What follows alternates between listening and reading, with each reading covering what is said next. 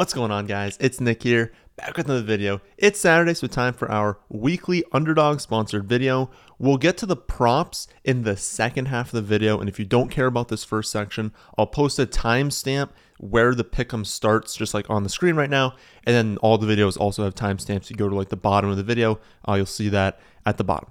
But I wanted to go over some strategy tips for the playoff best ball contest. The gauntlet, it's going to apply to all the other ones. I'm going to do specific for the gauntlet on this one, but if they open like a $5 one, a $10 one, they call it something different, they're all effectively the same thing, all use the same strategy. These are best ball contests for the NFL playoffs, but if you look at like a normal best ball contest, it's for the entire season. This is not the entire playoffs all in one. You have to advance in every single round. So you draft a team amongst 5 of the people, there's 6 total of you in the draft. One of you will advance to the next round. That will just be like a random pool. You'll kind of be randomly assigned after that. And then each round, you have to be the winner in your pool. So it's originally 6, then it's another round of 6, then a round of 8, and then the championship will be a round of 157 if you're able to make it that far. So understand that that is different from normal best ball. You have to advance in every round. And so because of that, there's like different bits of strategy that we can kind of go over just to help you guys not draft dead teams, basically. That's going to be open for the next few weeks. If you enter it today, when the video goes up on Saturday, or anytime before midnight on Sunday, you're going to get a free Pick'em special next week. I do not know what it's going to be. I don't know if that is like a boost, so like something that goes from like turn your 20 to 1 into a 100 to 1, or if it's one of those like easy over-unders where it's like, you get over-under half a completion for a quarterback, something like that. I don't know which it's going to be, but it's going to be something beneficial. So if you want that, enter the gauntlet before Sunday at midnight. So again, like I said, because this is just like a different style contest, I just want to go over some tips to help you guys finish a little bit higher. First tip, remember that you need to advance in the first round. That might sound pretty obvious, but it basically means you just can't get too aggressive in stacking up definitely like 2 teams. You can't do that. You can't stack up 2 teams that are both on bye in the first round. You automatically lose at that point. You have to get first place in your pool of 6. But also it just means you can't get too aggressive on that one team. Like if you really like Philly, they're favorites right now to have the number 1 seed, get that bye. If that ends up happening and you took like 8 players or something from the Eagles and you only have 2 total players left, I think it's a 10 round draft. You only have 2 left after that. You're not going to advance. Like you still need to be cognizant of the fact that you will not have anyone who has a bye in round 1. You still need to be able to field a good enough team to make it to round 2.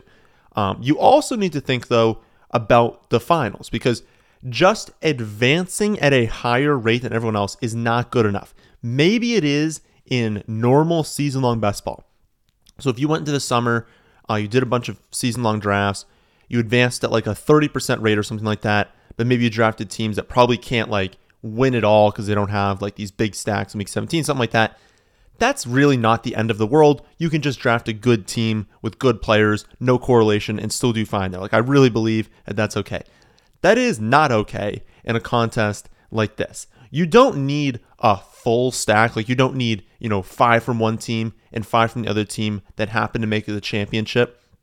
Like you don't need that to happen, but you need to guarantee that you have at least a quarterback, a running back, 2 of the wide receiver tight end spots, and 1 flex in the championship. And so if you construct a team where that's not possible, then you're going to lose and it's going to be negative EV over time. You need to have rosters that are all at least going to have a chance to be alive in the end. So let's say you think Dallas makes it to the Super Bowl and you really want to stack them. You don't necessarily know who's going to make it from the AFC, but you want to kind of like cycle through different teams there.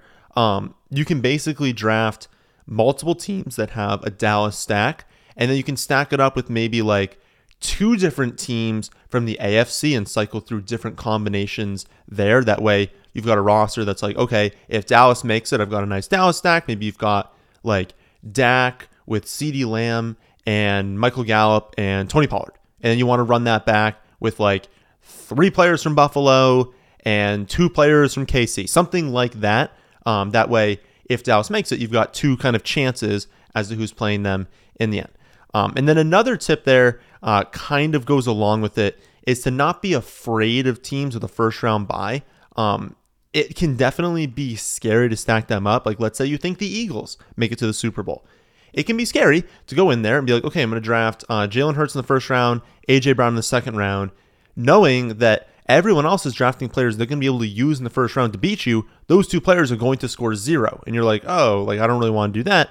The thing is, if you're able to advance, well, number one, the teams with the first round bye are good. They're the teams you want to be stacking up, and they have the best chances of ending up in the Super Bowl. So if you're able to advance, you put yourself in a really good spot. To overcome this, the sharp thing to do, if you do start off with a stack of a team that's going to have a first round bye, is to stack them with players at the end of the draft that are relatively unlikely to advance and are thus going later because of that. So teams like the Vikings, the Titans, Commanders, Bucks, even right now, Patriots, Chargers, Lions, like teams that might not even make the playoffs, their best players are going very, very late because it's risky, obviously.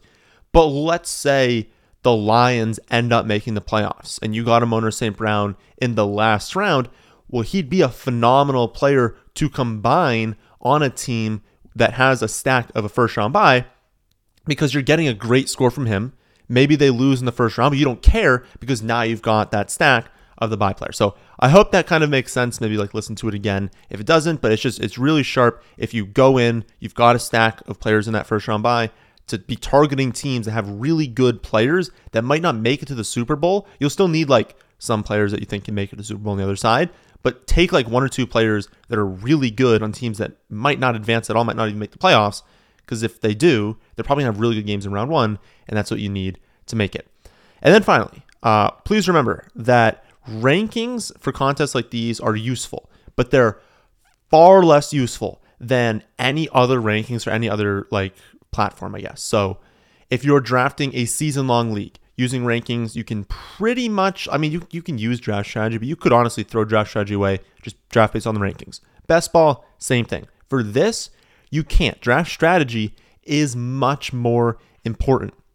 You have to understand how your roster fits together instead of just drafting the top ranked player. The biggest thing is, like not only thinking about the things we kind of talked about before, but just not drafting a roster that has no chance of winning. Remember, you need at least a quarterback, running back, 2 wide receiver tight ends, and then a flex in the Super Bowl. So if you draft a team that has, let's say, Josh Allen as your lone quarterback, he doesn't have a first round bye, let's say, he still could, but like let's say, by the end he doesn't. So you draft him as your only quarterback. But then your only running backs are Derrick Henry and Joe Mixon. Please explain to me how that team is winning it in the finals. You've got the Bills, you've got the Titans, and you've got the Bengals, all in the AFC. Only one of them can make it to the Super Bowl. And so you're either taking a 0 at quarterback or a 0 at running back, and you're guaranteeing that even if that team makes the finals, it isn't winning anything because it can't. It's taking a 0 at a position. And I understand that you could say, oh, well, even if your team makes it to the finals, like it's going to be a profitable team. And I get that. But in the long run, it's still very difficult to continue advancing every single week. And so you need to ensure that if that happens, you at least have a chance that the 1 or 2 teams that you're able to draft that make it that far have a chance. And if they don't, it's just negative EV over time because then that lineup is doing okay, but it's not making up for all the losers that you did draft because let's be honest, it's difficult to win a round of 6, win another round of 6, win a round of 8 to make it there. Like that's really difficult to do. So hopefully this made sense to all of you. I posted free rankings for this on the website. It also has like every team's chance of making the playoffs, their chance at a first round bye, and their chances at winning the Super Bowl like attached to it. So you can look at that and I will update that just like after this next week. Obviously that's important to look at. Some players going later in the draft, you can look at it and be like, okay, they have a 10% chance of making the playoffs. Maybe I shouldn't draft them, or maybe they go with the build where you took the players the first round bye. Just kind of like helps you a little bit of strategy there. I also have all these tips in like written format on the website as well, along with a few of my favorite stacks. So again, all free to use. And if you haven't signed up for an Underdog account yet, do so using promo code FFA. They will match your first deposit up to $100. They'll get you into plenty of drafts so you have some fantasy action in the NFL playoffs. All right, so that is how to best attack these playoff contests for Underdog. Let's switch gears here, talk about some of my favorite picks this week. First up, David Njoku over 43.5 receiving yards. He's hit this over in 6 of his last 7 games where he's played at least 40% of the snaps. So basically, if he's healthy, out there for most of the snaps, he's hitting this prop. He's also coming off his second most targets of the season in his first game with Watson. It was his highest snap share of the season at 96%. So he's good to go. He's healthy. He's a great player. Amari Cooper is even a little bit banged up right now. I think Cooper's going to play. He was a DNP through Wednesday, but it seems like that was more like load management. I'm pretty sure Amari Cooper is going to play this weekend, but he's still banged up. That doesn't take away from the fact that he is a little bit injured. We're facing a Ravens defense that ranks 8th worst against tight ends. There's really just not that much else to say other than that. Like on average, he hits his prop. It's a good matchup. His teammate is a little bit banged up. It's a game they're projected to be like, relatively close. Like I don't think either team's going to pull ahead. I don't think the Browns pull ahead, win it by 2 touchdowns, and they're not throwing the ball at all. And if that does happen, let's be honest, Njoku was probably a big part of that. And so I think he hits this way more 50% of the time. Next up, we have to attack the Titans defense for like the 10th straight week. Every single week we talk about how they are the number 1 pass funnel in the NFL. We are taking Mike Williams over 52.5 receiving yards, Justin Herbert over 305.5 passing yards. Like I said, number 1 pass funnel. And then as per Adam Levitan, you can combine that with knowing that the Chargers are 2nd in plays per game on the season and 3rd in pass rate over expectation over the last 5 weeks. So we know that the Chargers are going to run a ton of plays, that the vast majority of those plays will be pass attempts. This is pass rate over expectation against a team that forces teams to pass it. So the Chargers want to play fast. They want to throw it a ton, which kind of leads to playing fast as well. Teams that just throw it a lot, like there's just more opportunities for stopped clocks when you have incomplete passes. Against the team that everyone throws the ball against the Titans, and everyone finds success in doing it. And we know the Chargers are probably going to find success. They're a very good passing attack. We know that Herbert has at least 47 pass attempts in 3 straight, facing a Titans defense that has faced 7.5% more pass attempts than the Vikings, who have faced the second most. So there's a huge gap between them and the team that has faced the second most pass attempts in the NFL. Herbert is going to throw the ball a ton, and there's just a lot of value in knowing you're going to get something. We don't know the exact game script here, but we know they're going to have to throw it a lot. And even if they get up, they're not going to be able to run it to put the clock away. And so when we know with like a very high degree of confidence what's going to happen, it just makes sense to take advantage of that. Final pick for you guys today is an under. Earlier this week, someone asked about what our under record was, and I knew it was like good. I knew we'd been successful at it, but I had no idea what it was. So I checked. We are 27-9 on unders this season. That is like an absurd rate for bets that are effectively like minus 110, right? We're not taking like minus 500 bets here. These are all like roughly 50-50 bets. So 27-9 is absurd. It's a really good rate. Now, obviously that's not going to like hold long term, especially if you look at that and you're like, oh, let's just take a bunch of unders, because I've been selective, right? I'm only posting the unders that I really think of a good chance of hitting, because I also don't like taking unders. Like, they're not very fun to bet, but they're sharp bets because no one really wants to bet them. And so when you find one that hits most of the time, take it, right? Because no one wants to take them. So books are just getting hammered on the over. They're going to post lines a little bit higher than maybe they should be. And so if the line should be much lower, it just makes a lot of sense. So I looked at this week. The only one that I found that I really liked was Kirk Cousins under 269.5 passing yards. Kirk faces a Colts defense that ranks 3rd, only allowing 188 passing yards per game. In fact, only 2 quarterbacks in 13 games against them have hit this over. And they've done so by a combined 14 yards. So it's hit twice this season. The unders hit 11 times. And the 2 times the over hit, it was barely. It was on like the last pass attempt that these quarterbacks had. They barely got over. Even Patrick Mahomes on 35 pass attempts did not hit this over. And if you look at Kirk Cousins, we're like, okay, is the line there because Kirk Cousins always hits this?